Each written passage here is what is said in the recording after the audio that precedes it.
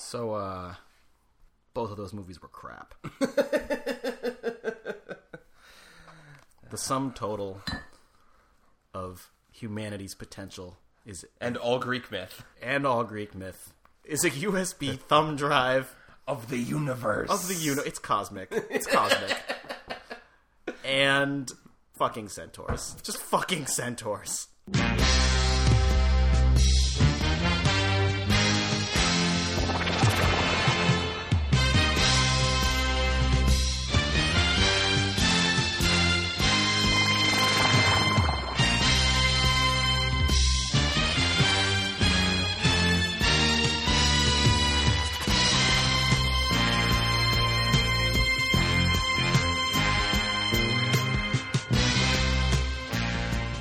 Welcome to the Daily Screening Podcast. My name, as always, is Daily. And joining me today, I have my partner in ass-kicking mythological crime. I'll take it. Bartholomew Devon. Hello, Bart. Hey. We have a terrible action double feature for you this week. Yes. We saw two movies, in fact, this week. First, we saw Lucy, Luc Besson's newest film, starring Scarlett Johansson. And then we also just returned from a screening of Hercules, starring Dwayne "The Rock" Johnson. Is he still The Rock, or has he totally eschewed his honestly, it depends on what the movie is. Some movies he is credited as Dwayne Johnson, if it has like any kind of seriousness to it, or like he's actually giving a performance, then he will credit... I am making a face right now for everyone who's listening, because... I'm pretty sure in this he was not credited as The Rock. He was just Dwayne. Yeah, and then there's I feel like there's like an absence in there if you don't say The Rock. It's just Dwayne Johnson. Pause. Yeah. No, I think, but I thought the same thing. I thought he had completely moved beyond, but some of his sort of lower tier action stuff, he still gets credited as The Rock because I think whoever's marketing the film feels like that's their audience. The audience who knows him as The Rock are the ones they want in the seats, and if they tell them it stars Dwayne Johnson, there's a better than average chance they'll say, "Who the fuck is Dwayne Johnson?" Right, and then they see the eyebrow. Right. Like, oh, right. So yes, we saw both of these movies. Neither one of them is very good. It's not untrue, but let's at least have some semblance of organization here. All right, we'll talk about Lucy first, and Lucy was we saw that as an advanced screening a couple days before it hit theaters. So no trailer for in front of Lucy. So we'll have to hold our trailer game until Hercules, in which we saw many trailers, more trailers than I've seen in a long time for a movie, actually. But Lucy, I have never seen a movie that wanted so hard to be so smart and intellectual while simultaneously being so damn stupid. So, everyone who knows me and my taste in movies knows that what is my favorite thing in a movie? It's when a movie knows what the fuck it is and doesn't try to be more than what it is. It tries to be the best at what it is. Yeah. Half of this movie was not shot for this movie. Half of this movie was clips where they muted David Attenborough and showed lions because they're trying... It's like that scene in Snatch where they cross-cut the dogs chasing the rabbit getting proper fucked. Yes. With, the guys chasing down Tyrone. Yes. Except that that's two things from the same movie.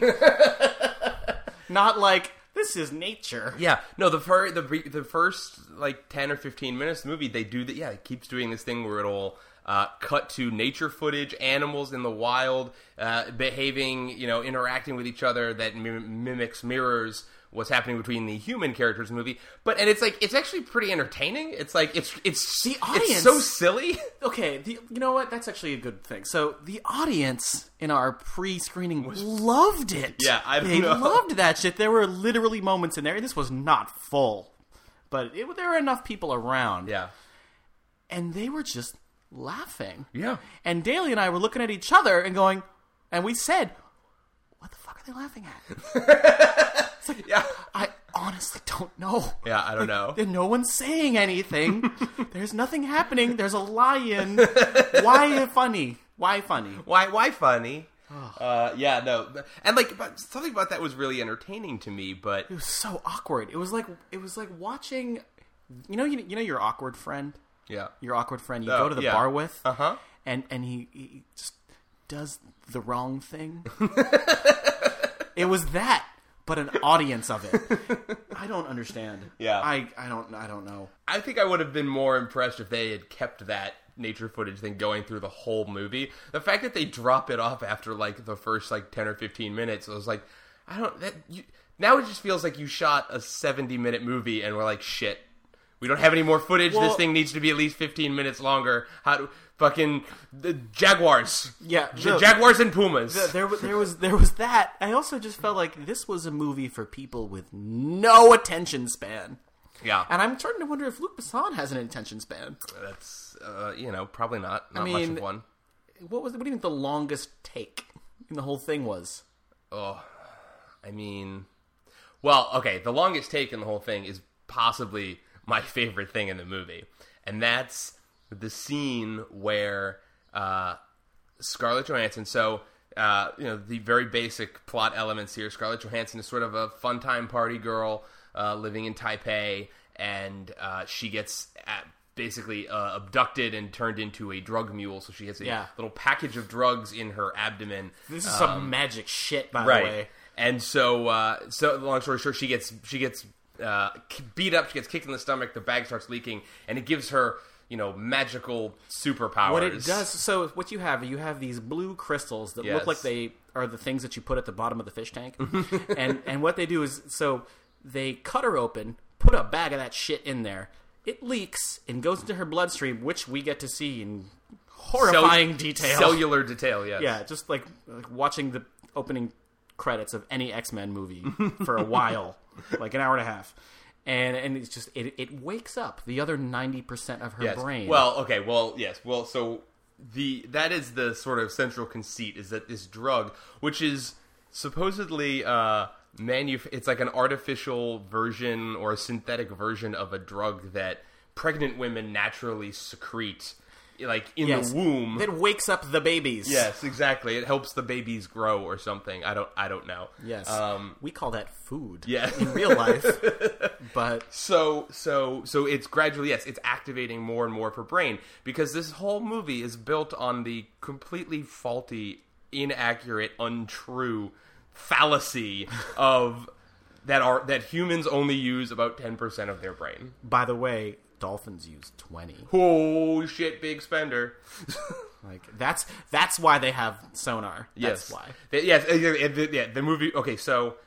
Well, let's go. We'll get in that. But are we? You asked. Okay, but you asked me what was my favorite. What was the longest take in the movie? And I think it's the scene where Scarlett Johansson she's been dosed with the drug, and as soon as she gets dosed, like, she gains these incredible powers and control over her own body and metabolisms and shit. But she also, yes, as it's happening, she goes all Exorcist, and climbs the wall, and then the roof, and then falls down. Because these drugs have the power to alter gravity, apparently. Yes, if you could only harness the rest of your brain, you could climb that shit. Exactly.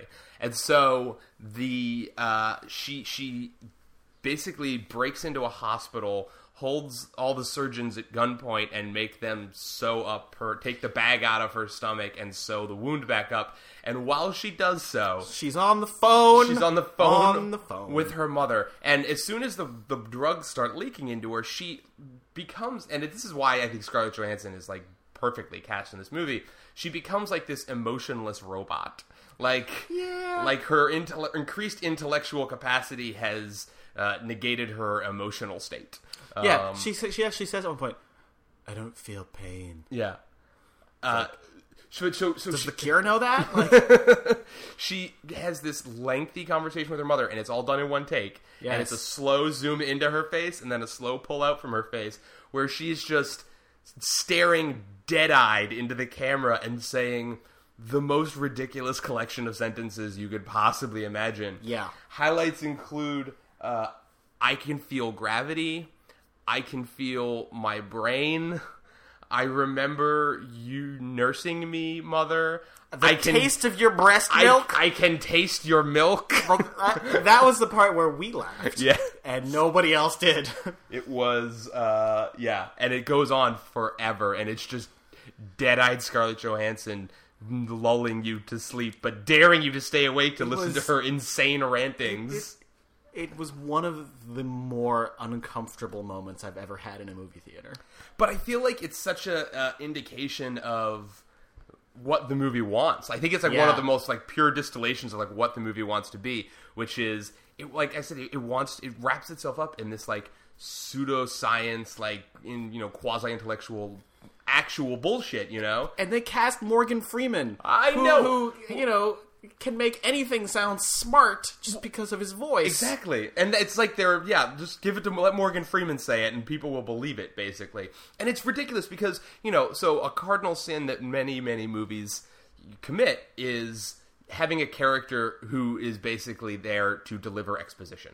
Yeah. A character who like walks in so you can be like, hello, person, let me tell you all about this land that you are now in and these people that you are interacting with, and let me give you everyone's backstory, and let me tell you why everything is the way it is and what everything needs to be and how you can help us accomplish that fact. And here, you don't get that. What you get instead is Morgan Freeman lecturing to the students and a.k.a. the audience. Literally lecturing. In a lecture hall, just babbling all of this nonsensical science that is like the foundation of this movie. Which, by the way, if it happened in real life, he would be laughed out of the room by any legitimate scientist because literally everything he said has not been done. One of the lines is someone in the audience in the lecture hall says, "Has any of this been proven by science?" And he says, "No." This feels like a movie that was written based on science that you get in like chain emails from your grandma. Or like the stuff that's like you overheard once sort of out of context when you were like 13 and you were like, that's brilliant, man. And you spread that shit. We use 30% of our brains, and like somebody wrote, and then that 13-year-old wrote a movie in which a hot chick beats up a lot of guys. Yeah. And has magic powers. I think my favorite thing is how the whole movie was broken up by a full screen 10%. 20%, 30%. Well, they have to let you know just how far we were getting. If you don't have those indicators, the audience would be lost. And look, I feel like our audience might have been lost without that. That was the stupidest. Well, but it also is, it feels almost it feels mishandled. It feels mishandled in a way because those indications, those percentages, they don't actually translate into any practical meaning, It's not as if we, the audience, knows that, oh, well, when she gets to 70%, she can light shit on fire with her mind. And it's I think they tried to do that. Well, no, yeah, they want to have the sense of, like, level upgrades, like a character who's leveling up in a video game, you know? Right. But there's no, like, it's not like what she can do at 20% or 30% is not all that different from what she could do at 70% or 80%. It's not quantifiably different. So it's just sort of like, well, it's been 17 minutes. We have to put a new percentage up on the screen, which literally takes the whole screen. Yeah, exactly. If those percentages had translated into something that held any kind of meaning, that would actually have meant something. If they had any meaning, that would have meant something. I am a very smart guy. Well, maybe if you used a little more of your brain. Apparently I'm not yet. Half of it's in cold storage. Yeah, I gotta, increase that percentage. I can feel my brain. Jesus Christ. I could feel my brain leaking out through my left ear during this movie. It's just like... absolutely. I also really liked, let's see. Did you like how she went all Lawnmower Man at the end? Oh, yeah. And they were all, I don't know. You know what like the end reminded me of when she started growing into the floor? Right. It reminded me of the end of Evolution. Yes, that's exactly right. When they throw the match into the Petri dish and it grows tentacles. Yeah, that's exactly what it is. I wrote down tentacle computer. Right, and then she builds a little, well, not little, she builds a black spiky tower, and somebody says, "What's that?" And Morgan Freeman goes, "I presume it's a next generation computer." I don't think that's what next generation computers are going to look like. The imagery in this movie is, so like I said, we start with all of this juxtaposition of humans and animals doing the same thing. Right. So kind of. Yeah. So when Lucy's boyfriend is trying to lure her, convince her to do a job for him, it cuts to a mouse staring at a mousetrap, and she's on a mousetrap, and when guys are getting shot, there's lions taking down antelopes or something. It was cheeky for a minute, right? But it's exactly, and it's kind of fun for a minute. But the rest of it is the rest of the movie just is. It's about that subtle with its use of imagery through the whole thing. I mean, you have literally the first thing in the movie is Lucy the hominid, the orangutan creature Lucy, which was, by the way, a weird and stupid thing to see after seeing Planet of the Apes recently. I know, right? It was like, so well, weird. this looks terrible. Yeah. So you the movie makes no bones about this. That's literally the first thing you see in the movie. It's Lucy. Okay, I see where this is going. Yeah. And it never stops from there. At the end, you have the moment with the fingers. You have the This is a movie that Sistine Chapel fingers. This is a movie that assumes that you are literally as stupid as you could possibly be. I've seen that picture before. That's a good picture. That's smart. It's a smart picture. I hate. It's all I am programmed to do. I hate. Lucy also has really casual secrets to the afterlife. I don't know if you caught that. At one point, she says, aren't you afraid of dying? She's like, no, I know what happens when you die. And then just, walks away. It's she just knows that shit. Apparently, turning on an extra 13% of your brain gives you casual secrets to the afterlife. And makes you a god. Yeah. Ray. When someone asks you, let's just talk about Ghostbusters. It's a better movie. It's true. Do you? I feel like I may have missed something. But so she gets. It wasn't you. It was the movie. She gets kidnapped, and she gets. They put the drugs in her, and the whole thing is her and 3 other guys. Yeah. And they're each supposed to go to different countries. Right. Across the borders, and she they cut from her being taken out of that office to her waking up in prison. Which is when she gets attacked and the drugs start leaking. And I was like, why the fuck is she in prison? Did I miss something? Was there a... No. Did the movie literally just cut for, she's just arrested for no particular reason? It wasn't they showed her getting pulled out of line at customs? No. I don't think she was arrested by the authorities. Because I think she was just I thought initially that she was probably on her way to the airport. Right, but then she was just suddenly chained up to a wall inside of a cell. Well, what I thought is that she was chained up to a wall in a cell held by guys who are part of the criminal organization. I guess. And on her way to do her muling. Oh, she hadn't gone to do the muling yet at all. See, that was super unclear to me. I assumed that she was just being held by these guys because they were going to plop her on her flight or whatever, and she hadn't gotten there yet, and then, it was super weird. He wanted to rape her, and she fought him, and then he kicked her, and then drugs started leaking, and all kind of shit went crazy. Well, and then the action is very good in this movie, is the thing. And I was having a conversation online with a friend of mine about this, that, saying poor Luc Besson, is he just beyond help? Is there just no hope for him? And I don't think that's the case. I mean, this movie is still really slick, and, he shoots the hell out of it, and the action is really good. I don't know. I think there's just no story. Here's the thing. Maybe I'm wrong about this, but for me, at this point, Scarlett Johansson is a few characters. Okay. There are a few roles in her, in her repertoire. In her bag of tricks? Yeah, in her bag of tricks that stand out as, this is Scarlett Johansson. And clearly one of them is Black Widow. Yeah.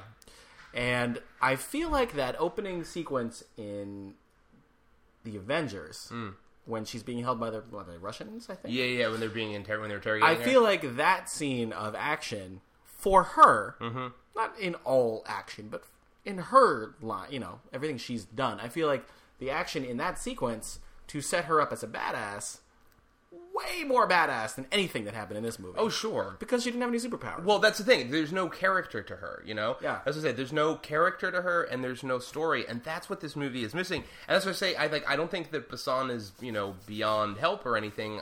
I think someone gave him a script that wasn't terrible, or that had a plot in it. There was no script. He could make a movie. No, exactly. I mean, and it's Actually, no, there was a script. It was a shooting script.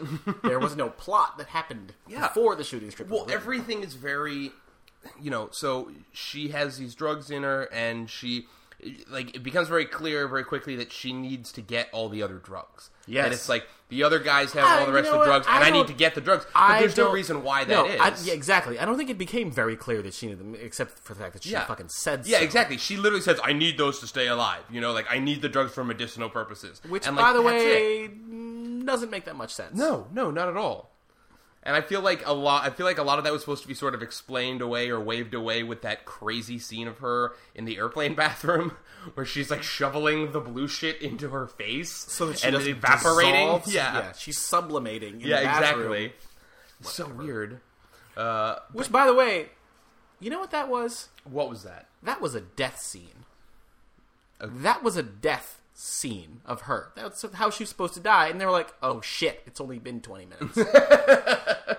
Because, she literally dissolves into thin air, and then it's like, we need more movie. So they just, brought her back somewhere else. Yeah. With nothing. Nothing. Yeah, was she supposed to have imagined all that, I guess? Or, I don't know, she was experiencing something that wasn't happening? I don't know, man. Look, I mean, that's on top of, That was... Okay. Later on, she travels through time and shit. So, okay. So, the scene in the bathroom where the drugs are making her dissolve is literally the moment when I was like, what the fuck drugs was Luc Besson on when he made this movie? Because it's just, when he conceived of doing this. Yeah. I was like, Yeah, I don't. There's no actual word. Yeah, no, I don't get it. And it's the thing. If there was if she was any kind of a compelling character, and there was any kind of end game for her, where it was like, well, she needs to get all the drugs, and then she can maybe whatever. It's like this goal that she's trying to get to 100% is sort of like, okay, and then what happens? She gets to 100%, I guess, and is super awesome, right? And good for her. But not that I need her to be should be about her finding a cure for these drugs so that she could be a regular person again, because her, personality was not really anything to get excited about. That's the real problem is you don't care. Yeah, you don't care about her as a character. You don't really care about it.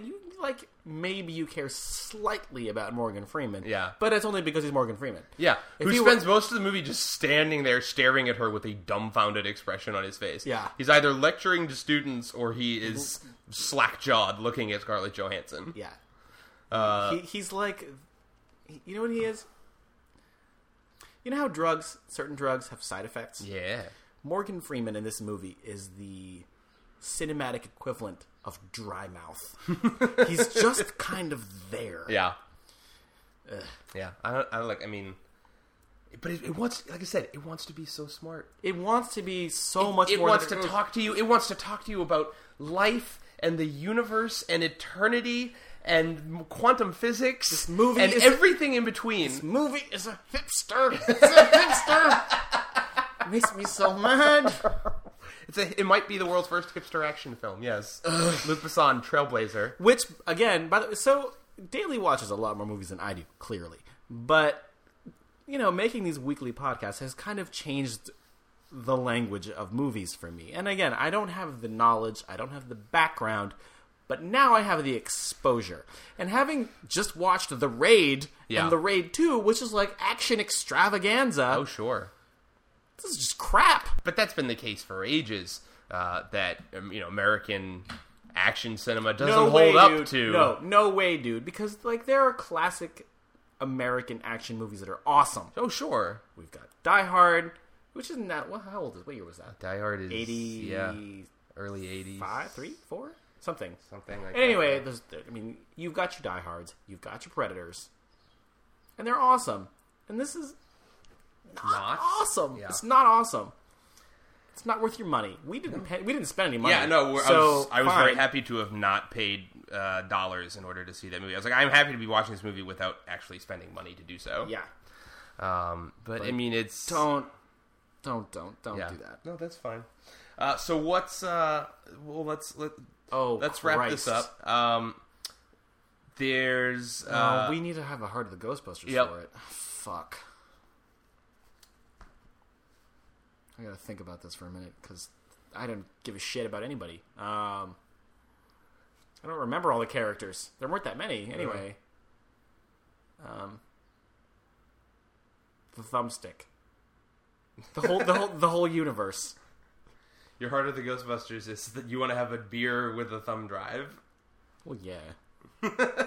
I got nothing. I mean, it's either that or like one of the supporting scientists, I guess. No, you know what? I'm wrong. It's not Morgan Freeman? No, it's definitely not Morgan Freeman. You know who it is? Who is your heart of the Ghostbusters? My heart of the Ghostbusters is the dude in the audience who says, has any of this been proven by science? That is a excellent plan. That's all I got. That is a fair evaluation. There is no heart. This movie doesn't have any heart. That's the problem. That is a very it doesn't have brain either. Yeah. It's got a lot of got a lot of anus. I'm gonna go with I think I'm gonna go with Choi Min-sik, the head gangster, the Korean gangster. Oh, him. Choi Min-sik is the guy from Old Boy. He's the actor from the original Old Boy. And that's fine, but he also served no purpose. He was supposed to be an antagonist. Yep. But he kills a bunch of people. He kills a bunch of guys, but he's no genuine threat at any moment. He doesn't know what the fuck is going on. Yeah. He's not a person to be conquered. Yeah, you get the sense that he doesn't even know that these drugs... He's the one who's trying to sell these drugs in new markets, and you get the sense that he doesn't even know what they do. He clearly has no idea what they do. And all he wants is to reclaim his drugs and make his money. Yep. But that's not a villain. No. It's just a dude who wants something. Yeah, it's some other dude. He was willing to shoot a bunch of people in order to do so. Well, he's a shitty guy, but that's not a villain. I liked him because of the introduction. When she first gets sort of taken up to his offices. That's the best part of the whole movie. Yeah, no, he's got the guy translating on the phone for him, and they're afraid to open the case, and he goes outside, and he has all the guys with the plexiglass shields. Yeah, with the fucking SWAT team shields, the riot shields. Yeah. Yeah, no, that's the best part of the whole movie, no question. He, nonchalantly steps out of the bathroom over the dead bodies, and that's actually, I love that really great cut at the beginning where he walks out, and he's just sort of looking very tired, and he has a little blood splatter on his face or whatever, and it's a very close cut shot. It's a very close up shot. Yeah. And then after about 10 seconds, his hands come up into frame and they're just covered in blood. That reminded me of The Departed. Yeah. No, absolutely. That's the Jack Nicholson entrance. But it just wasn't as... I mean, it was fine. Yeah. I enjoyed that. Literally was the best part of the whole movie. Yeah. So I think we should move on, I guess, to Hercules. Let's talk about Nemean lion hats. Yes, lion hats. Okay, so first let's talk about trailers. We saw many trailers. Did you have a favorite? I wrote a couple down in case you forgot. I need to hear the list because there were so many. Yeah, there were a lot. I didn't write them all down. Some of them I can tell you what it wasn't. Yeah. It wasn't Ninja Turtles. It wasn't Ninja Turtles. That's fair. I don't like that trailer at all. I don't like that movie at all. And I haven't even seen it yet. I know. We're gonna see it. I'm gonna make you see it. It's gonna be terrible and awesome. I can tell you this. Left to my own devices, no fucking way would I see that movie.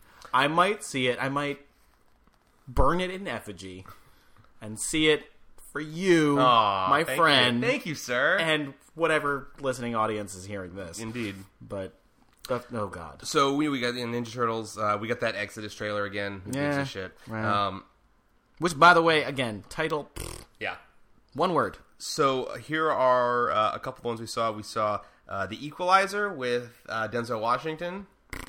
Okay, otherwise known as Man on Fire Part 2. Yeah. Well, it's based on an old TV show that they've tried to adapt. I think it's based on a movie that Denzel Washington made a few years ago called Man on Fire. with Dakota Fanning. Called Man on Fire. And it's like she's actually 40 now instead of the 40-year-old miniature version of herself that she was for her entire youth. That's true. That girl creeps me out. So there was that, which I'm sure it'll be fun action, and and then there was Twister 2. Yes. Twistier. Twister 2, Twistier. Into the Storm is the name of this movie, and this was a movie that literally, I was aware of this movie. I'd seen a TV ad or an early trailer for it or something, and went, whatever, fuck that movie, right? I had no knowledge of it, and now I do. That trailer made me want to see that movie so bad. Are you kidding? Dude, I can tell you this. I will not see it unless you drive. Because What the fuck is the plot? I don't think there is.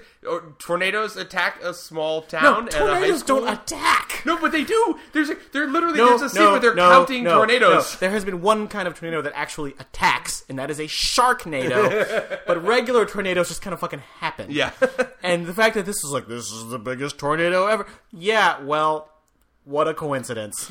No, okay. The scene that got me was when they were literally standing around counting all of the tornadoes around. Look, there's 2, 3, 4, 6. They're all around us. They're surrounding us. Clever girl. They're not raptors.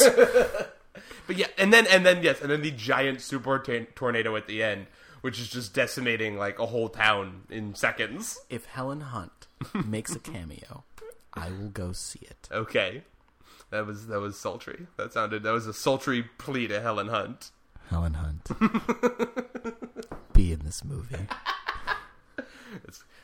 That's kind of gross. Dislike. Do not want.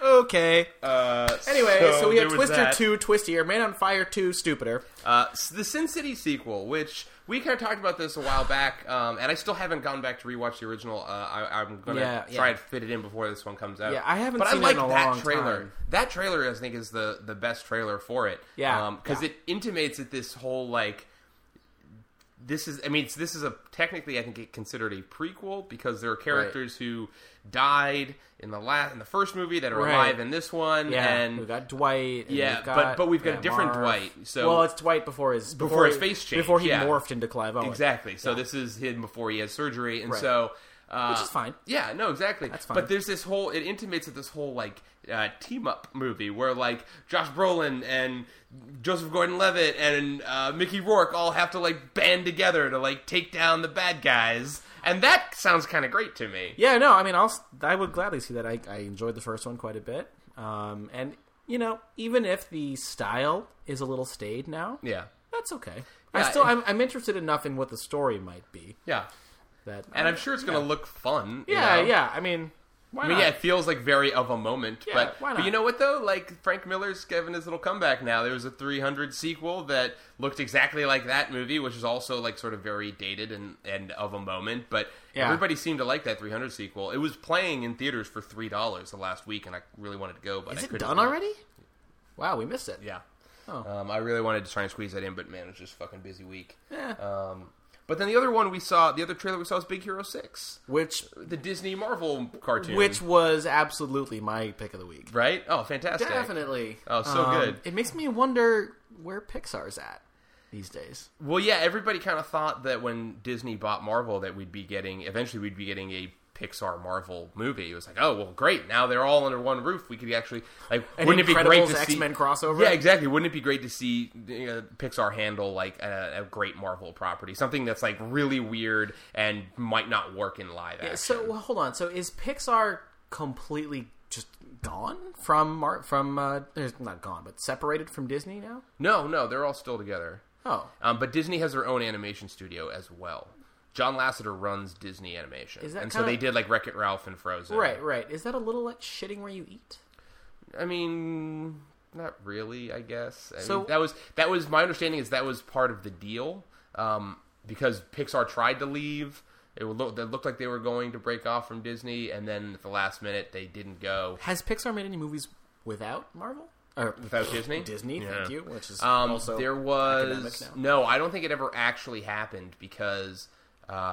there was a movie that came out, and it was supposed to be this is going to be the last of the Disney Pixar movies, and then I think they sorted the thing out before the next one came out. So there might have been one or two that were just Pixar. What was the last Disney Pixar movie? It was Monsters University. Oh, I think. Right. Yeah. Because Planes or Cars 7 or whatever was Disney only. Yeah, right? Cars 2 is a Pixar movie, but not the Planes spin-offs. Those are just Disney. Huh. Planes 2 are... Cars is Pixar, but Planes is Disney. That's Disney's, own spin-off. Okay, whatever. Yeah, exactly. Whatever fucking sense that makes. Yeah, I don't know. But, everybody kind of thought they would grab a Marvel franchise, but no, Disney Animation did it first. But my understanding was that part of the deal was that John Lasseter would take over Disney Animation and would rebuild Disney Animation as its own thing as well. So and that was like part of the deal of them keeping Pixar. Can I ask an odd question? When was the last time that Disney made an animated a cartoon? When was the last time they made a cartoon movie? Like a hand-drawn animation? Yeah, as opposed to a CG. There was a really bad movie with some cows. What? Years ago. It was called like Home on the Range. Well, that obviously went well. Yeah, no, it was really bad. And that was like they touted it as like, this is our last hand-drawn. Last? Yeah, this is the last time we're going to do a hand-drawn animated movie. That is a fucking shame. Yeah. If that's true. I think they've started to integrate some of that stuff back. Like the fucking Frog Princess movie that they did that was set down in New Orleans. Like that was... that one, I think, was hand-drawn as well, or had hand-drawn elements. I don't know. Huh. But yeah, no, I mean... that's the way it is. That's some real... That's sad. It is. It's sad to see that. Because, I mean, that was a huge... I mean, that's a moment... Well, not even a moment. That's an era. Yeah. Yeah. I mean, there's a real legacy of that. Absolutely, yeah. You know, we all grew up on it. Mm-hmm.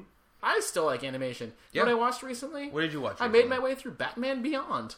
Oh, it's great. It's pretty good. It's not as good as I always want it Batman. To be better. Yeah, the Batman the Animated Series is better, but Batman Beyond is still pretty decent. Yeah, it's all right. I mean, they tackle the old man Bruce Wayne thing really, really well. Yeah. Well enough that in fact they even started to use that a little bit in some of the not Batman Animated Series, but the like Justice League animated series that they did. Like there were one or two, and that's one you should definitely make your way through. It's like 2 seasons and it's on Netflix. I'll hit that at some point. I have no problem really, with that. really good. Yeah.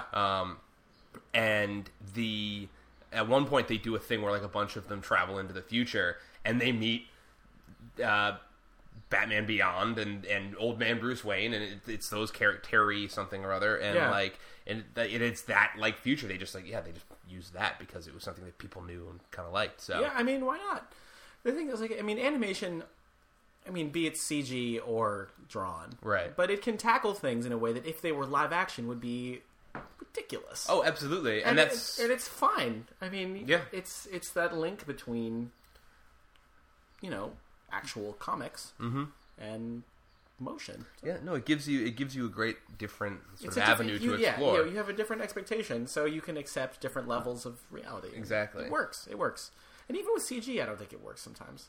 Yeah, I mean, it depends. Yeah, it's I was watching. I was watching a little bit of R.I.P.D. the other day. Oh man, I still haven't seen that. Oh, it's bad. It's really bad. That's too bad. It's like I actually kind of wanted to like that movie. It's terrible. It's like a really shitty version of Men in Black with like ghosts instead of aliens, basically.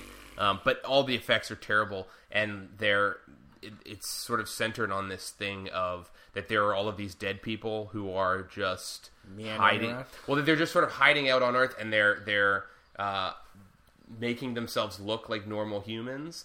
But that you can basically make them turn into their like dead, decaying, like rotting, like self, in which they turn into these like giant mutant monster things. But like all of it's like really every time it happens, it's really, really terrible CG. Oh, it's really awful. It's like why didn't you bother then? It's like the Mr. Hyde from League of Extraordinary Gentlemen. Yeah, that was no good. But like exponentially worse, and it happens like 3 or 4 times. I've only seen that once or twice. Yeah, probably once.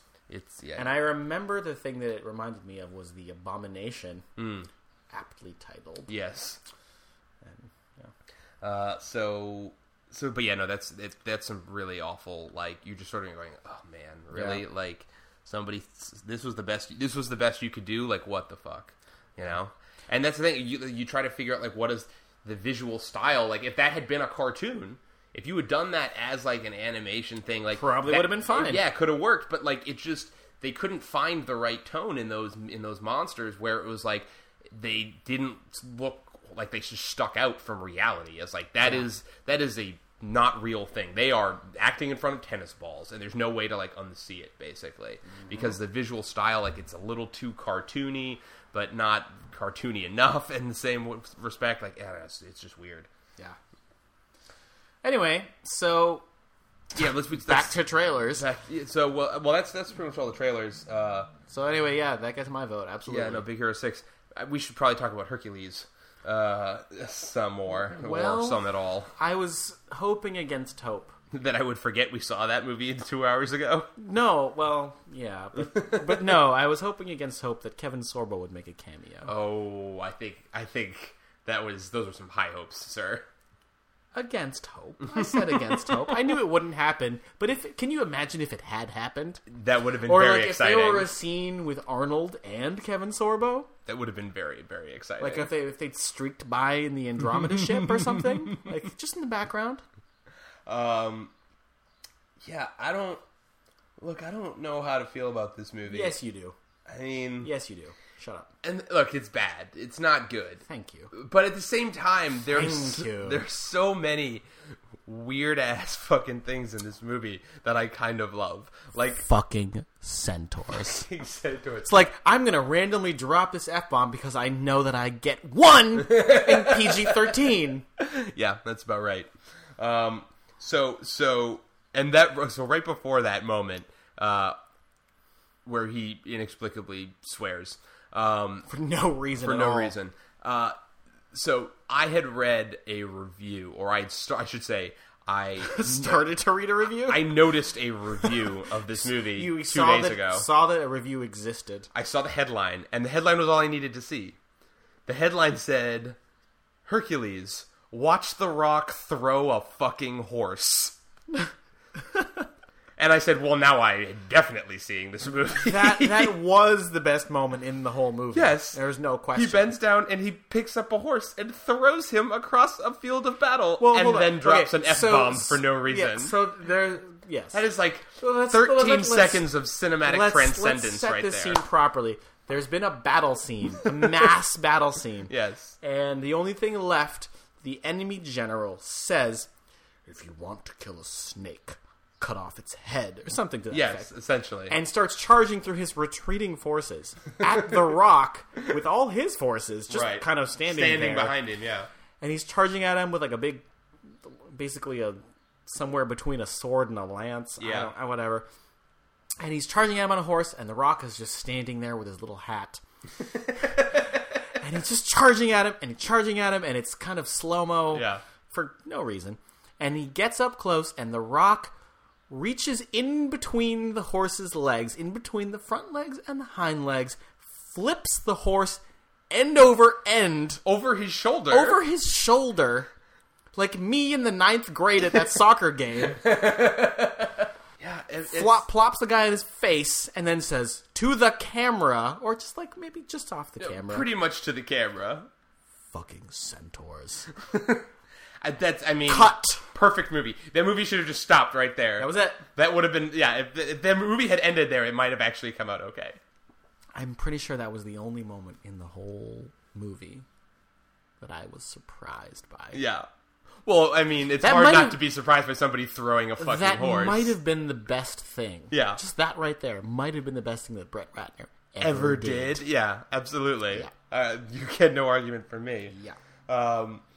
So there's something about this movie that is, it feels like there's a better, like, so, and I feel like I say this so often, but it feels like there's a better version of this movie, like, trapped in there somewhere, you know? Because when you boil it down, the premise is actually kind of great. Hercules... The premise is ripped off. Yeah, so it's based on a graphic novel by Steve Moore. I'm not familiar with the graphic novel or anything. Nor am I. But I love the premise. Hercules, it's kind of old. It's not quite old man Hercules, but it's an older Hercules who has already built up this legend of his 12 labors and all of these incredible things that he's done, and he's this demigod and all this shit. Except that his wife and children have been killed, and maybe he did it, maybe he didn't do it, and now he's just a mercenary. Now he's just a guy who's leading this like band of like crazy mercenaries, and they just like go from job to job doing like one thing after another. And just sort of like in it for the money, and he just wants to like retire off into the like on a beach somewhere by himself and live a life of solitude because he may have killed his whole family, which is like the most important thing. Like that version of Hercules is really sounds great to me.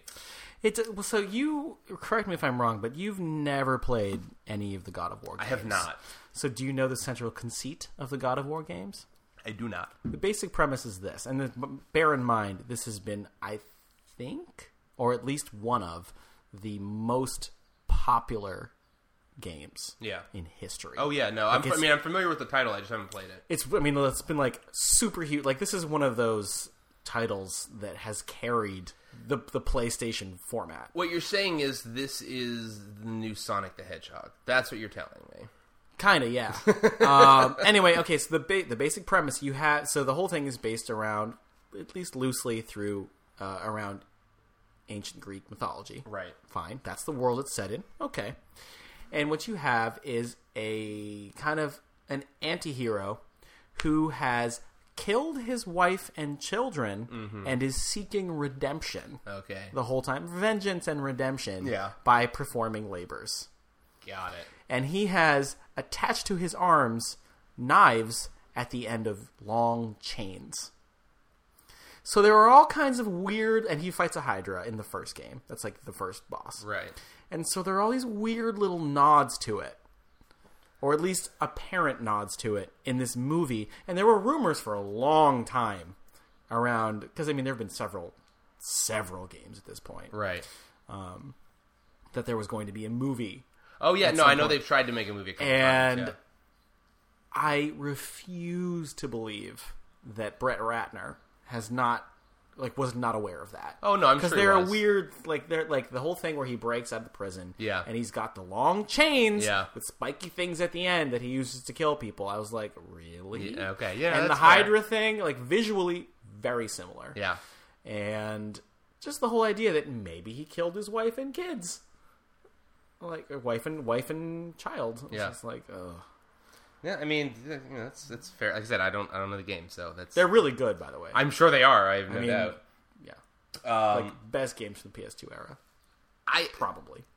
I want your reaction to the beginning of this movie, because the movie starts with this person telling these myths of Hercules, these like epic tales of his triumph and victory in all of these different trials and stuff, and you see him doing stuff, and it's all shot kind of like, he always has his back to the camera, and it's almost, tries to keep it looking very mysterious, right? But it's really it's shooting it like, fucking he took on this giant sea creature and all this stuff and blah blah blah blah blah, and then it cuts to the storyteller who's being held prisoner, and that's all horse shit, and you learn very quickly that it's like none of that's real. Basically, I enjoy it's taking the piss out of all the myth, right? And I actually like my favorite thing in the whole movie, aside from the horse, right, was that there was a Hercules marketing machine that was within the world of the movie. They were actively using. I was that is...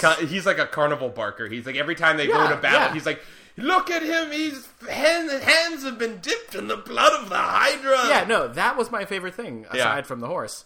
That character had so should have been annoying. That character, his nephew who tells all the legends about him, like, he could have been like the most annoying character in the movie easily. And he's not great or anything, but he also, he's fine. He's there, and I don't mind that he's there, and that's good enough for me. I like that the mercenary version of Hercules had a, like marketing machine. Yeah. I just appreciate that. Like that makes sense. Absolutely. And it's a part of this universe that is different from anything we've ever seen. It's interesting because that's, that element to this movie, that like the idea of, the line between myth and legend and truth and the legendary journeys. Yeah, what's real and what's real and what's not real.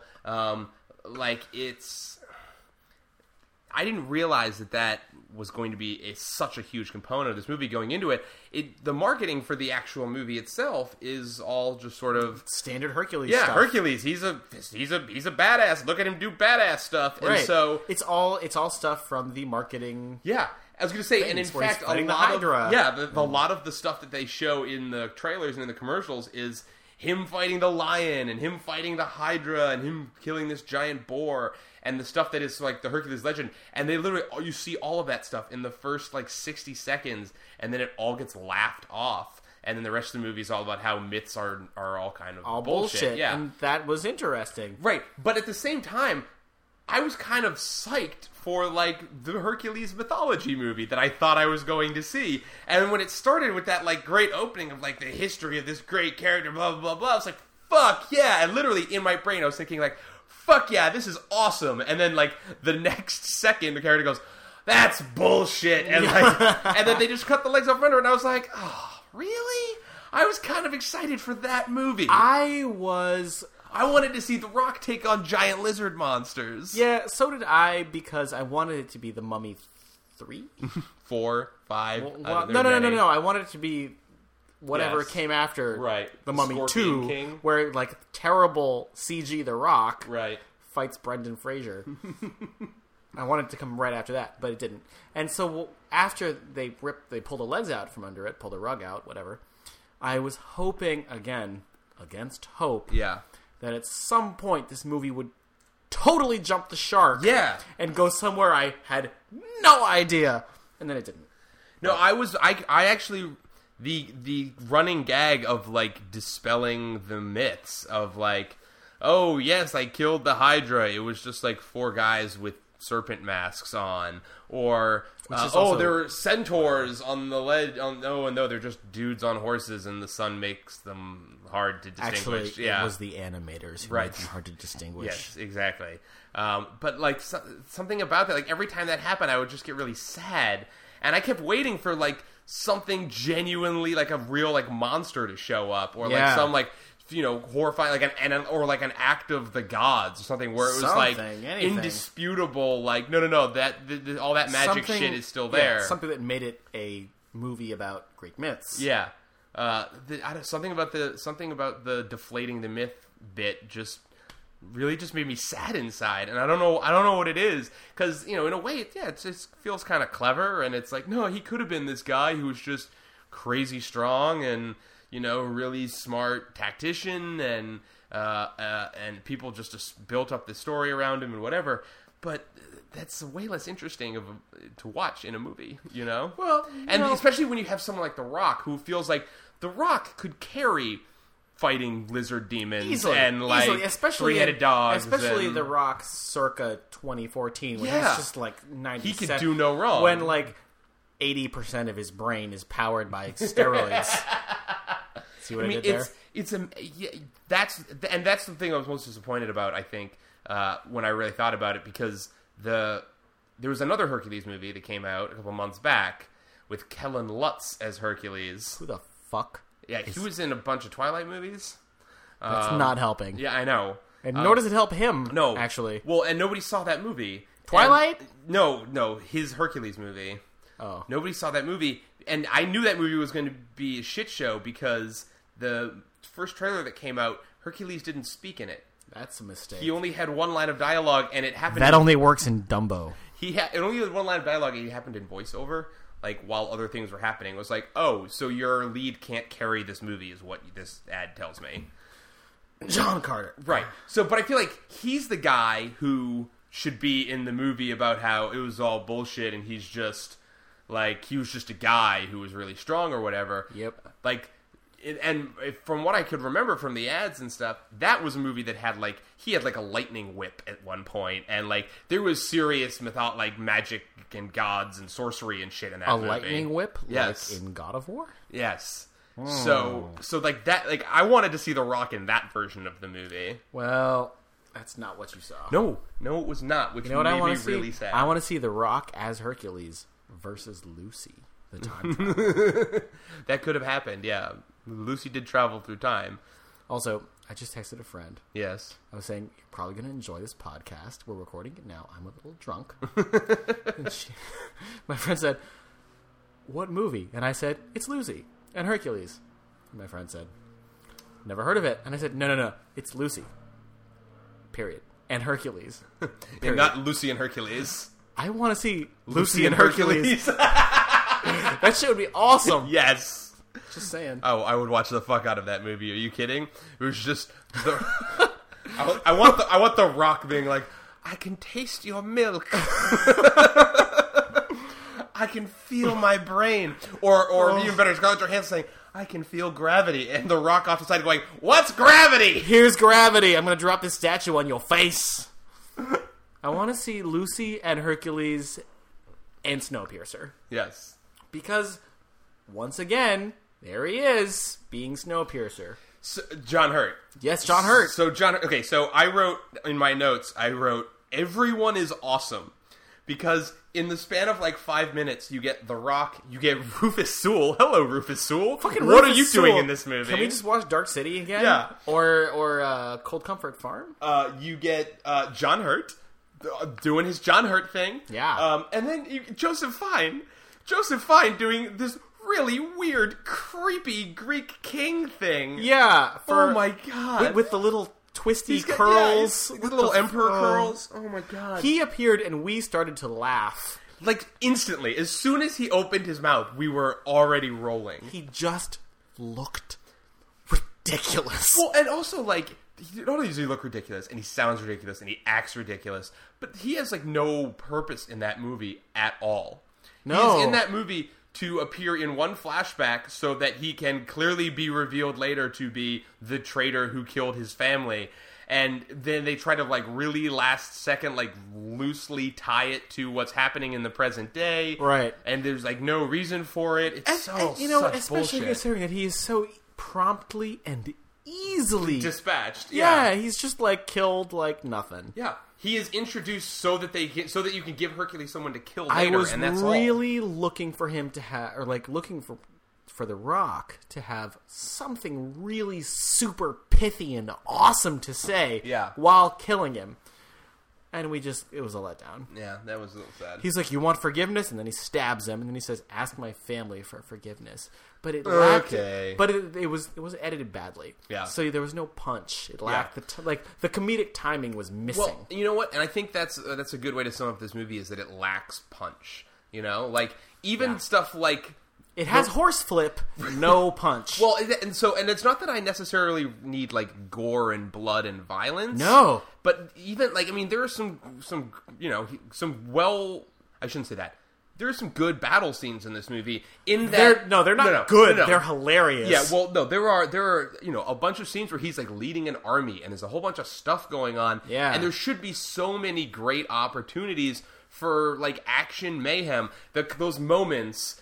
And this is like honestly, this is now how I judge an action movie. When I go to see an action movie with you, I judge how effective the movie is based on how many times you and I both go, oh! Yeah.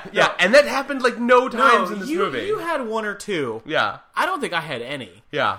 And when he punches the guy with the arrow in his fist. In the face. Yes. When he kills the guy with one punch. That's the one good one. That was one for me. Yeah. But it wasn't as audible as it should have been. Yeah. And Nothing really... do you know why it was not audible for me? Is because it was overshadowed by the fact that it was dispelling the myth. Yeah. Like, because the nephew was like, his fists have been dipped in the blood of the Hydra. It's lethal to anybody but him. And then he stabs him in the face with an arrowhead. Yeah. Which, again, if he had just punched him out... That would have been awesome. That would have been awesome, but because there was that extra thing, it was like, oh. Yeah. I want to see a movie about The Rock killing guys with one punch, not The Rock sneaky hiding arrowheads in his fist. Yeah, I kind of want to see The Rock as mythological Hercules. Yeah, that's the biggest missed opportunity in this movie. Trolling around the countryside, fucking punching people in the face. Yep. So there's that bit with his nephew where he's... trying to build up the story or whatever, and at one point he literally turns to everyone and he says, like, what do you think is a better title? Hercules, hero of Thrace, or Hercules, the legend begins, or something like that. And they're like, I think they're both shit. I feel like that's like the writers not being able to come up with a title for this movie, or like, I feel like that's a joke, like a marketing joke about like trying to come up with a better title and shitting on the bad subtitles for movies. I don't think it was a marketing joke. I think it was an in joke because I think the writers had that moment where they were trying to come up with a title for this movie because you gotta have a colon now. Yeah. Oh yeah. Because if you give it a subtitle, then that means it could be a franchise, which you can give other subtitles to later. Exactly. Yeah. But then they were like, they got to the end product of this, and they were like, there is no fucking way that we're making another of these. Oh, God, no. I don't think so. No. So this movie is full of awesome people. Yeah. And I really like his collection of mercenaries. Oh, they were great. Like each one's a little bit different, and they've each got their own thing, and they're all very they each have kind of fun moments. So we've got Rufus Sewell. Rufus Sewell is like the guy who's in it for the money. Unless I'm mistaken, and I could because it's been many years, I feel like the character, at least the name that Rufus Sewell has, is the name of the little dude on the Kevin Sorbo show. I have no idea. I think. That's possible. Or it could have, or that could have been the Bruce Campbell character. Oh, I don't really remember. But so there's Rufus Sewell. Yeah, he's the quick-witted guy, only in it for the money, who makes a really weird oral sex joke halfway through the movie. Yeah, that was awkward. I was not comfortable. Yes. So there's him, but also like I loved him not playing like a creeper. I loved him not playing a scumbag. Whereas like because he's Rufus Sewell, I kept waiting for the part where he would betray Hercules. Oh yeah, and it never comes. And instead, no, it did come. Well, no, but I mean like I kept waiting for the part where like he was secretly working for the bad guys the whole time. Oh, that moment. And like that never happens, and that's great. I love that. It's like I could like Rufus Sewell in a movie. Did you believe for even a second that he wasn't going to show up again? That he wasn't going to come back? Of course he was. No, I mean obviously. So there's him. There's Atalanta, played by not young Nicole Kidman. She does have a very much a Nicole Kidman vibe. You've got old, grumpy spring sword. Ian McShane, springy sword. No. Every single thing he did was a spring-loaded blade. Yeah, no, when he's driving in the chariot and the giant sword blades pop out from the side and he's like literally mowing the lawnmower, man. He turns into a lawnmower. Mowing people down. Mowing down the tattooed random guys. Yeah. Oh, God, so great. Why? What? And then you had the mute savage guy with two hatchets, which was great. Yeah. He literally, like, he walked into a crowd of archers shooting at him by just breaking all the arrows with his hatchets. Yeah, no, he was great. No, he was awesome. I loved him. He would be my Heart of the Ghostbusters. Yeah. Maybe it's time. He would be my Heart of the Ghostbusters, except that having a beer with him would be boring as fuck. Yeah. Because he doesn't speak. John Hurt, it's interesting because John Hurt usually, I mean, he certainly played his share of villains. He was great in V for Vendetta. He's a great villain there.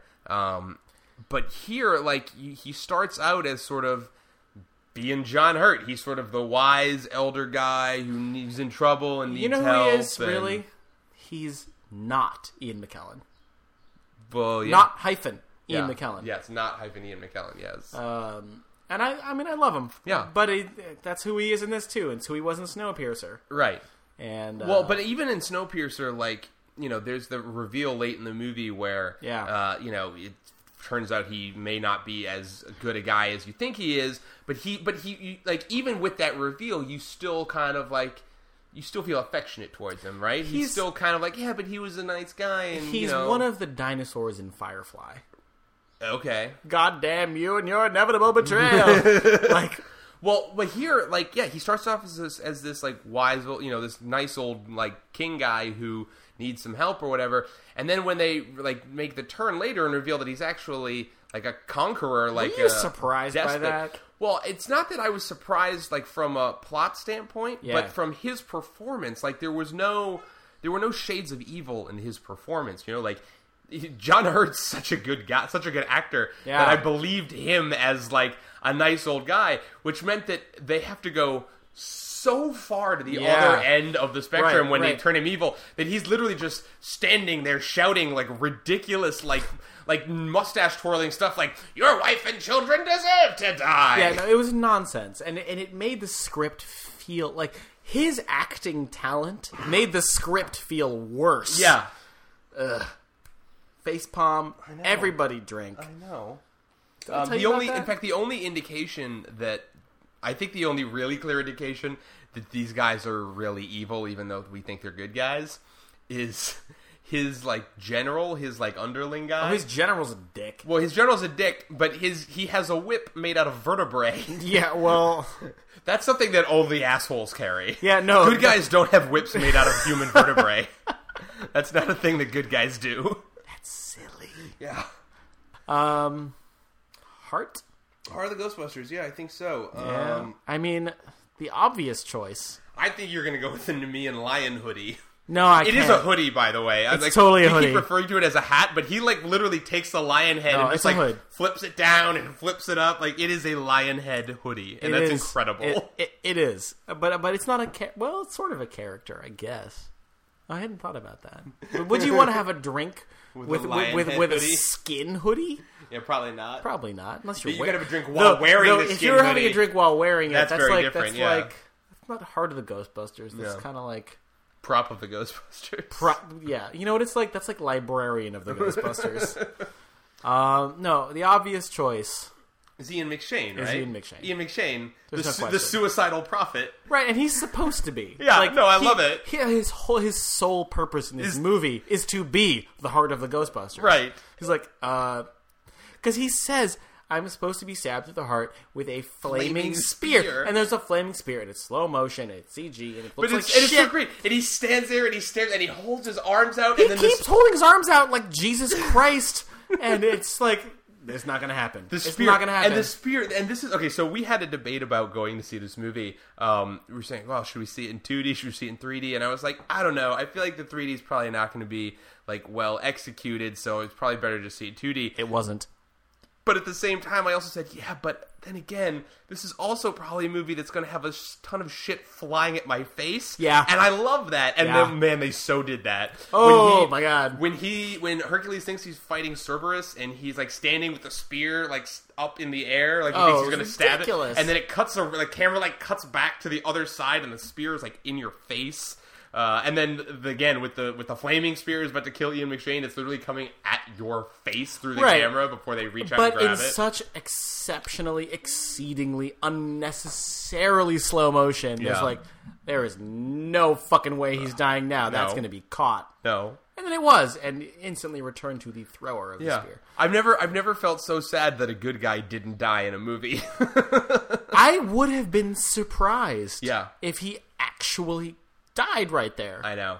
It's just too. It was a little too obvious. But I love him. I love him so much. Every word out of his mouth. That speech he gives to rouse Hercules to give him his superpowers. Yeah. It's fucking fantastic. Yeah. I mean, his whole purpose is to be the heart of the Ghostbusters. It's amazing. That's his role. Yeah.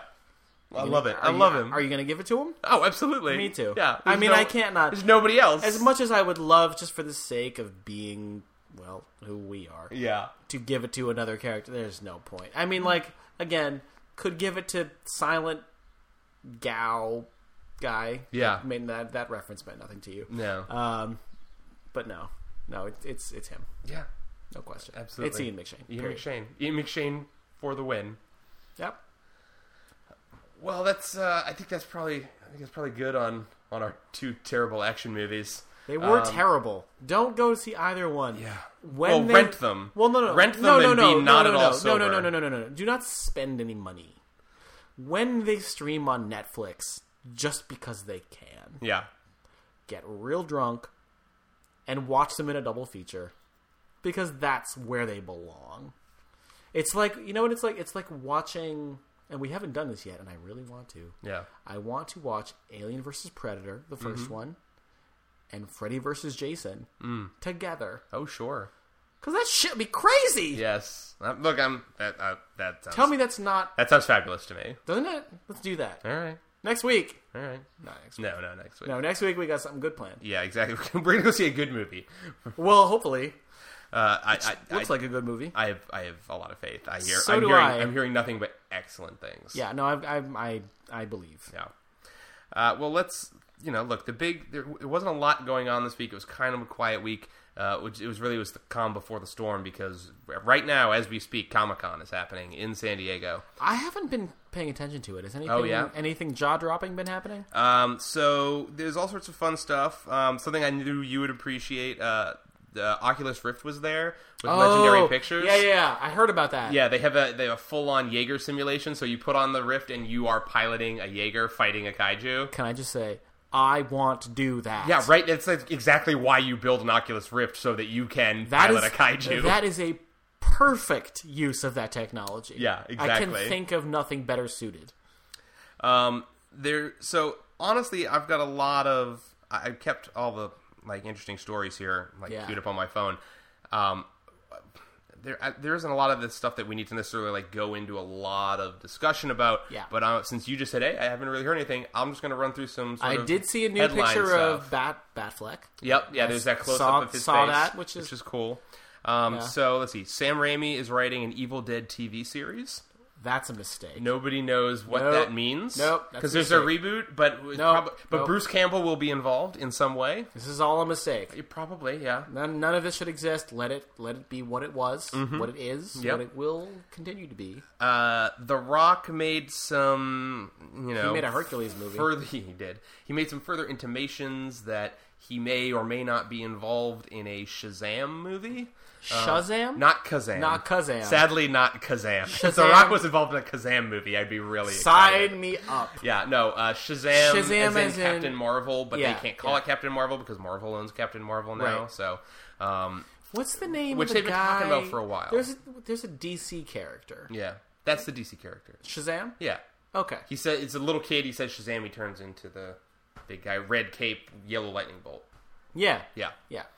His original name was Captain Marvel, and Marvel has the rights to that now with their female Captain Marvel, so they just call him Shazam. And Marvel. Yeah. So the Rock's been kind of talking about this for a while, or he's been dropping these hints for a while. Warner Brothers was there. They made no mention of Shazam or The Rock, so we're maybe that'll turn out, maybe it won't. Yep. Ant-Man. A couple things going on with Ant-Man. Marvel had their big presentation yesterday. I'm so nervous about Ant-Man. I know. Because I really want it to be awesome. Yeah, and I feel like it would have been awesome. I think it still can be and awesome. It's not going to be the same. It still might awesome. be, but it's not going to be the same kind of awesome. Yeah. Patrick Wilson has dropped out. He was playing. So a couple actors have dropped out. Patrick Wilson is the big one, but this is due to the script changes. Adam McKay came in and did a rewrite and basically eliminated two of the smaller characters, and so those two actors dropped out, and then Patrick Wilson dropped out apparently due to scheduling issues. Matt Gerard and Kevin Weisman were the characters that have basically been trimmed down to nothing, and then Wilson says he dropped out because of scheduling changes. But his character is still in the script, so we'll see. I'm sad to lose Patrick Wilson. I like Patrick Wilson. Yeah. He's always good, I think. We did not get a from Marvel. Yep. I think people expected them to announce. So, like a week ago, they announced all of these dates. They reserved all of these release dates. Sure. So I think a lot of people were expecting them to announce their Phase 3 slate, in total. Yeah. Which they didn't do. They did announce a Guardians of the Galaxy sequel, which will be written and directed by James Gunn again. So that's a good. A good thing. It's a good indication of faith. Yeah. They did not announce the rest of their titles. I think a lot of people also expected them to announce who would be playing Doctor Strange. And is that definitely happening? I think that movie's definitely. Yeah, that movie is definitely happening. Okay. Still a lot of rumors. Some people saying Cumberbatch. The newest name that dropped in right before Comic-Con was Joaquin Phoenix, which is really interesting. Why don't we just throw Rufus Sewell in there? Well, it's interesting because I always put those two together for some reason. I don't know. I mean, they kind of look the same, I guess. I don't know. Phoenix was offered Lex Luthor in Batman, Superman: Dawn of Justice. Is he? And he turned it down. I know nothing about the plot. Of Doctor Strange? No, of Dawn of Justice. Oh, Dawn of Justice. Oh, yeah, no, Luthor's in it. Jesse Eisenberg is playing Lex Luthor in it. Jesse Eisenberg? Yeah. All right. Yeah. Okay. I can certainly see that. Yeah. So, but is he going to put the same character everywhere he goes? It's possible. I wouldn't rule it out. I am not ruling it out. Yeah. But yeah, no, there was a lot of talk that Joaquin Phoenix was in negotiations, or they were talking to him. And honestly, maybe that could be what happened, is that they got him interested. I don't know how they would have got him interested. He turned down Lex Luthor. I don't know why he would suddenly want to go do this. Maybe he's looking for a paycheck. I mean, he does all of these great movies with these great auteur directors. Why the fuck would you turn down Lex Luthor? Look, I mean, maybe he was holding out for Marvel. Who knows, right? Yeah, I don't know, man. I mean, I'll be surprised if Joaquin... I would love it if it was Joaquin Phoenix. I'd be surprised if that happened, but I would love it. I think he's amazing. So, we saw an Interstellar trailer today as well. We did. Put a new trailer out for that. I think that's the longest trailer I've seen for Interstellar. There are only two. There's a teaser, which is mostly voiceover, and then there's that one that we saw today. Oh, so I'm not... He put out a third trailer. He showed a third trailer or a bit of footage at Comic-Con, which hasn't made its way to the web, but he said it's going to in the next couple weeks. So apparently it was great. It was very 2001 vibe. So that's cool. Ant-Man did show. Marvel showed a little bit of footage from Ant-Man, which is cool. Is it out there? No, it's not out there yet. So they showed a lot of footage got shown. Very little bit of it has actually made its way onto the web, and that's usually what happens with Comic-Con. They show stuff, and it only gets shown at Comic-Con, or a lot of it gets integrated into a trailer months later. I'm amazed that Comic-Con is not a greater source of leaks. I know, yeah. You don't see more footage stuff. Apparently, this year they actually made the public statement of you couldn't wear Google Glass into Hall H into the big rooms because they don't want that shit recorded. So it was you couldn't even bring them in, basically. So, so that's interesting. Maybe that's good. Yeah, no, I mean, I think it is. Yeah. But there was some footage, and one of the things I read said that they made it just for Comic-Con. It might not even be for the real movie, but it was basically a scene of Michael Douglas and Paul Rudd, and Michael Douglas convincing Paul Rudd to help him steal something, and then a little bit of Paul Rudd in the suit running around and riding ants and stuff. So apparently it went over very well. People seem to like it. So that's good. Yeah, it's exciting. Yeah. They also showed footage from Ultron. Oh, really? Yeah. Just a little bit. And apparently it was great. There was a bit of all the Avengers having a party at Tony Stark's house. Sounds good. Which is great. And they got to see some of Ultron and hear James Spader doing Ultron and fighting a bunch of Ultrons. And it all sounded great. There was some Hulkbuster in there. Is the Vision in this one? Oh, yeah. Not only is the Vision in this, but there's a poster that they put out that has the Vision in it, which... Sort of, a little bit. It has a little bit of Vision in it. Well, it takes care of your Paul Bettany problem. There's a poster of just all the Avengers swarmed by robots, and they're all trying to take down a bunch, but they're just they've been revealing this piecemeal over a couple of days. It's here's one of Captain America fighting off 10 Ultrons, and here's one of the Hulk fighting off a couple, and then they were actually revealed to all be one big image of just a giant swarm of Ultron robots, and each of the Avengers is taking them down, and in one of them the Vision is just sort of hovering off in the corner. Is there a person who is the Vision? Well, I mean, Paul Bettany is doing it. It's his voice. It's his face. It's Paul Bettany's face? He's doing the Vision. Oh. I don't think he's supposed to be another character. I assume the Vision is some extension of Jarvis. Right. But I believe Paul Bettany is actually performing the Vision. Oh, okay. So that was kind of most of what we got from Marvel. I think people were expecting a lot more from Marvel. They were blown away by the Avengers footage. They liked the Ant-Man footage. Peyton Reed was there, and they had a bunch of the Avengers on stage, and I'm sure they were very entertaining. But in terms of news information, nuggets, there wasn't a whole lot of new stuff there. Yeah. Now, DC, on the other hand, showed a little bit of Batman v Superman. Not very much. I mean, from what I understand, the Ultron footage kind of blows it out of the water. That's too bad. Was it the night before the dawn of justice? Well, the footage is literally, it sounded like it was about 30 seconds, and it was basically Batman and Superman glaring at each other.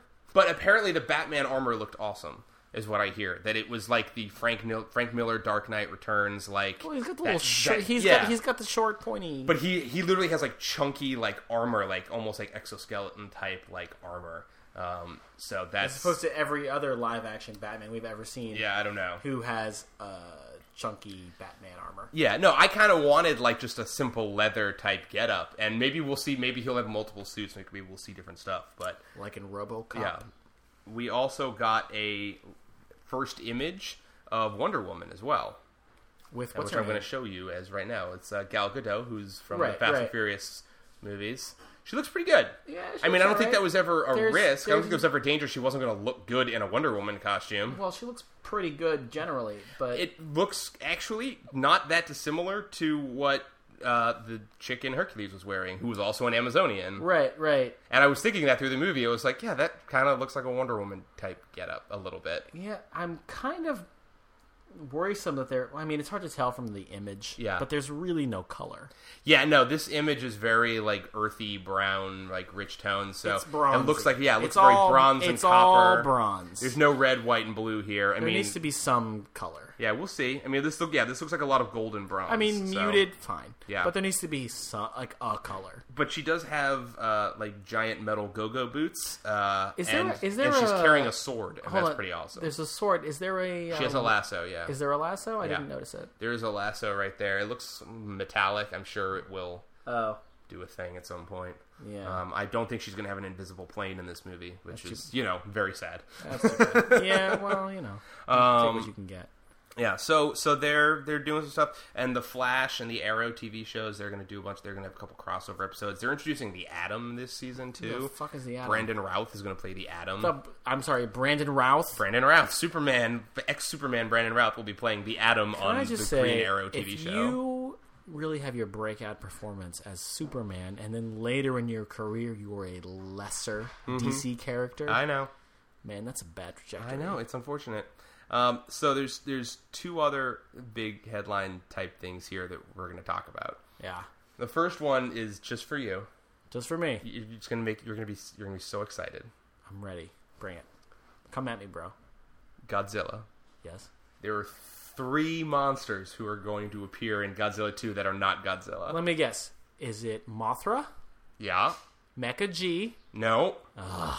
I know. I feel like maybe they're saving Mecha G, and that would be great. All right. Rodan? Yeah. And Ghidra? Yes. That's exactly right. All right. I'm very excited for that. I'm almost disappointed.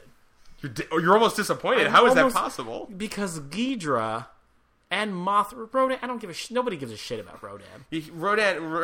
Correct me. Rodan is the giant pterodactyl, right? That's correct. Okay, good. Nobody gives a shit about Rodan. I mean, Mothra's a giant moth, but he's got, like, their little crazy twins with him. Yeah, so. no, I mean, Mothra has Magical island. She's always been a thing. Mothra is a thing, and she and her kids and whatever are important enough that they deserve their own movie. Yeah. And Ghidra certainly deserves Ghidra's own movie. Oh, sure. Whether they call Ghidorah, or Monster X. Right. Who gives a shit? Whatever you want to call it's him. fucking Ghidra. Yeah. I mean, Ghidra is... If there is a nemesis of Godzilla, it's Ghidra. So having them all together is either going to be the most amazing thing I've ever seen. Yeah. Or, waste. But I feel like it might be a good indicator that they're going to fix the chief problem with the first Godzilla movie, which is that the humans suck. And that nobody gave a shit about the humans, and you just wanted to see the monsters fight. And by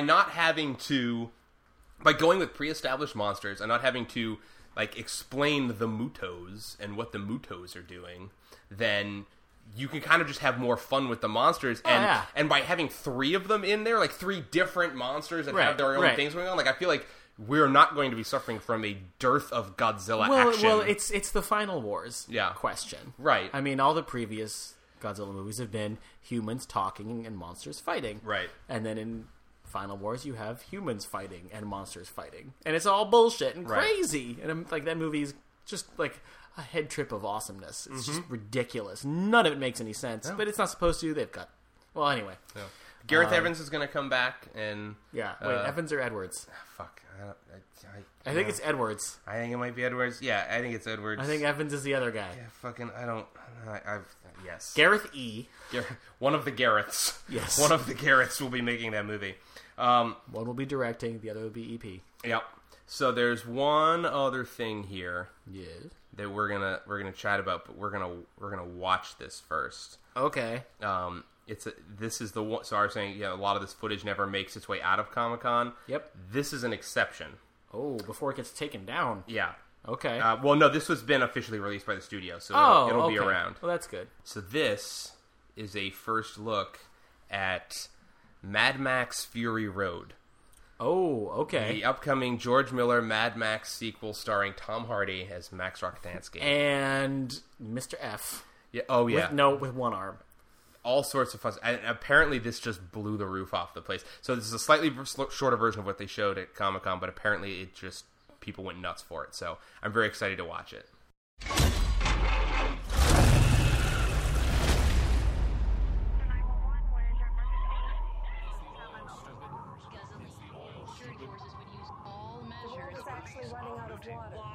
Water wars. We are killing for gasoline. Getting close to the magical freakout. Heal the world.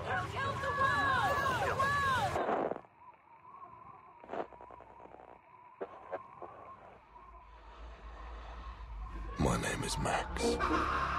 My world is fire and blood.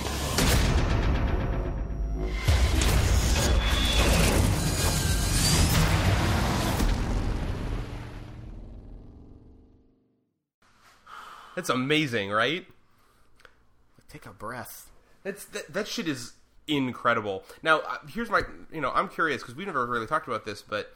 I watched all the Mad Max movies for the first time in my year of viewing. Yeah. Did you... you're a car guy. You love cars. Did you grow up with Mad Max? No, or not have at you all. seen any of those no, movies? A couple years ago, I sat down and watched The Road Warrior. Yeah. But I don't think... I either haven't seen Mad Max or Tina Turner. Yeah. Or I haven't seen them in so long that it doesn't matter. The Road Warrior is the best one. That's the second one. The Road... What? There's Mad Max. There's the Road Warrior. Wait, I thought Road Warrior was the first one. Now, there's Mad Max, there's Mad Max 2, The Road Warrior, and there's Mad Max Beyond Thunderdome. The first one is not quite apocalyptic. He's like a cop, and he's got a family and shit. That's the one I've seen. Is that not? Oh. The second one is... the Road Warrior is the second one, and that's my favorite one, because that's the one that's like super post-apocalyptic. The first one, he's got like a wife and a kid, and that's the one I've seen, and then the other one's they're like trying to escape like gangs or whatever. The second one is like the world has gone to shit, and like people are fighting for gasoline, and Lord Humongous, and that's the best one. No, I haven't seen that one. Oh no, that's the good one. That's the one where you have like really weird like custom cars and mayhem. I don't at the moment. No. Okay. Well, anyway. I think when this is They're 2015, really they're due out. Yeah, so you've got time on this. We'll definitely marathon watch them. The third one is, it's crazy. It's crazy. Yeah, Tina Turner plays like a crime boss in the future. My memory of the third one is that it was shown on Saturday afternoons on WLVI TV 56. Probably correct. Yeah, that's all. So this one. First of all, it looks amazing. That footage looks amazing. The footage does look amazing. The apparently Miller did this. First of all, apparently he has 2 more stories like sketched out already. So he wants to do like a whole new trilogy. But do it. It looks like it's keeping the first 3 Mad Max movies as canon. This isn't a reboot. This is a continuation. It's just thank God. Finally, he's doing it like he's basically doing it James Bond style, where like. Mad Max is just now it's Tom Hardy. It's still a younger guy. He doesn't want to talk about old man Mad Max. He wants to still do young Mad Max stories. So it's just a new actor. Yeah, exactly. Yeah, fine. I have no problem with that. Yeah, I think that's great. How is that a novel concept? By the way? I know, right? What happened? What the fuck? The other thing that like instantly sells me on this movie is apparently they did not write a formal script so much as they just made it storyboards. They drew like 3,500 storyboards. 3,500? Yes. Storyboards? Yes. Jesus. And that's how they like pitched this movie, not with a script, but with a giant collection of storyboards. That's kind of incredible. It is like almost all chase scenes. Well, it should be, shouldn't it? There is almost no dialogue in the movie. Mad Max has 16 lines of dialogue in the whole movie, and one of them was in the trailer. Nice. That's amazing. Like that makes me want to see that movie instantaneously. Yeah, that's not standard American filmmaking. Yeah, and I mean, look, the process of this movie getting made has just been Herculean. In fact, I see what you did there. You see what I did there? I was going to say, in fact, it's been Gilliam-esque. It's like they start a movie, they have to shut down, they start again, it gets delayed, they finish, they go back, they do more. Like, they've been making this movie for like 10 fucking years, it feels like. Are you concerned that it might be shit? No, I hear it's great. Well, I hope so. Apparently the buzz has been really positive, but apparently they went back to do more stuff, not because it was like, we fucked up, we need to go reshoot stuff. It wasn't reshoots, it was literally he showed them what he had, and the studio went, this is great, go do more. Like, he's like, I have other stuff I want to do, but we didn't have any more money, so we stopped filming, and we were like, all right, great, here's more money. Yeah, go shoot more car chase stuff. Yeah, you know? Yeah, absolutely. So I'm really, really excited about this. And yeah, like I said, 2015, we've got some time. Yeah, sign me up. But yeah, let's do it. I think that's very exciting. So, well, I think that probably just about wraps us up for today. I think so. I think so. Next week, I promised a better movie next week. So next week is the week we've all been looking forward to: Guardians of the Galaxy. Thank God. This is. I'm Groot. I mean, look, for me, and I've said this a couple times this summer but you know, Planet of the Apes and Guardians of the Galaxy, those were the two movies for me for this summer. And Goodyear. You know? Well, no, Goodyear. But that was first of all, that was very early. It was. But, like, I expected... RoboCop. I expected... yes. I expected Goodyear to be, you know, fun, but not, like... Great. Yeah, amazing. Like, like, you know, sure. Apes is great because, you know, it's got... You know, it satisfies me both on the, like, visceral action adventure side and also the, like, intellectual side. Sure. I kind of expect... It's the whole person. Yeah, exactly. So I'm expecting a similarly great level performance from Guardians of the Galaxy next weekend. I hope so. Do we have a cast of characters for the podcast lined up? Well, no, I think it might just be the three of us. I'll ask around. My brother might be with us. Oh, Timothy. Tim's in town. Who has not made an appearance since the demolition? Demolition? Yeah, no, that sounds right. Demolition? Demolition. Desolation? Yes, all of the above of Smaug. So he's in town. He might come with us. But yeah, I might ask around a little bit. But we're going to see it on the Thursday night because Jamie and I have an early flight on Friday. Yeah. So this is going to be a Thursday night activity. So. You can edit that until your flight. Yeah, exactly. Get it out by Friday morning. In fact, that's probably what I mean, it's not that long a flight, but that's probably what I'll be doing on the plane. That sounds like a party to me. In fact, I bought the Raid 2 this week, and I put it on my iPad. I might not get to it. I might just be editing podcasts on the plane instead. So, do it. But yeah, that'll be next week. Guardians of the Galaxy, for show. For show. And we're very goddamn excited about it. So we clearly are. Thank you, Bart, for tagging along as always. My pleasure. Kind of. Like, kind of. Mostly your pleasure. I mean, partially your pain, sometimes your pleasure. I mean, I like it when the movies are good. Yes. well, yes. So you can follow me. You can follow me on the website dailyscreening.com, on Twitter at dailyscreening, Tumblr, Instagram, all that fun stuff as well, and then of course listen to the podcast here on SoundCloud or on iTunes, whichever one you prefer. Yep. What you're trying to say is we had fun talking. Yep. I hope you had fun listening. That's my new shtick. I like Good night. Good luck. Good luck, good night, and have a fantastical tomorrow. Well said, sir. Something like that.